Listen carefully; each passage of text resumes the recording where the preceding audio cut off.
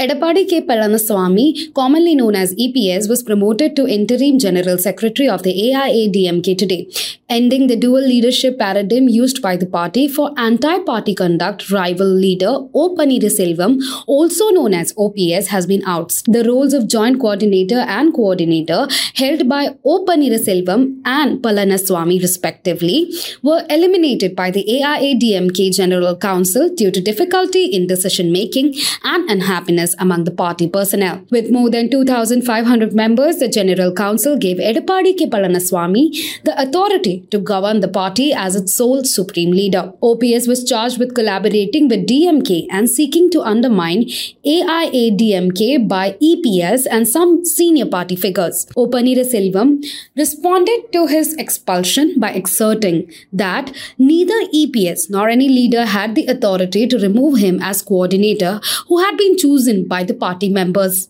He answered to the question, "I'll go up to the court." The party formally decided at the conference to run organizational elections to choose the general secretary in 4 months. It has changed a number of rules, adding new guidelines for contending for the top party position. One of the rules states that only one person who can contest the result has 10-year main membership in the party. The Madras High Court gave the go-ahead this morning, allowing General Council meeting to begin.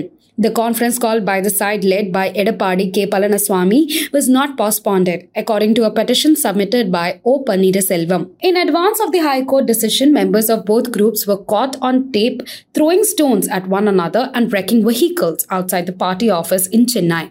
Following skirmishes, the Tamil Nadu Revenue Department has sealed the party headquarters. Before the court, the OPS camp had argued that only coordinator and the joint coordinator were authorized by law to call meetings.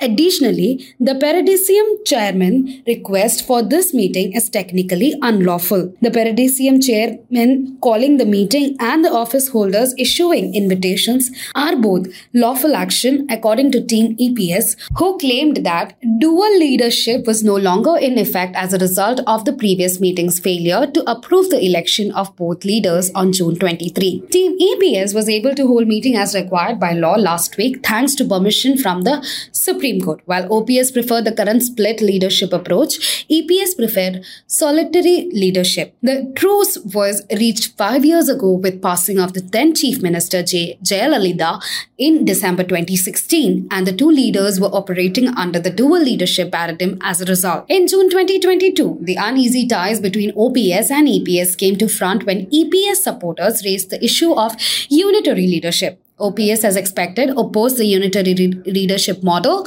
wanting the dual leadership model to continue. The battle between the two factions reached the doors of Madras High Court.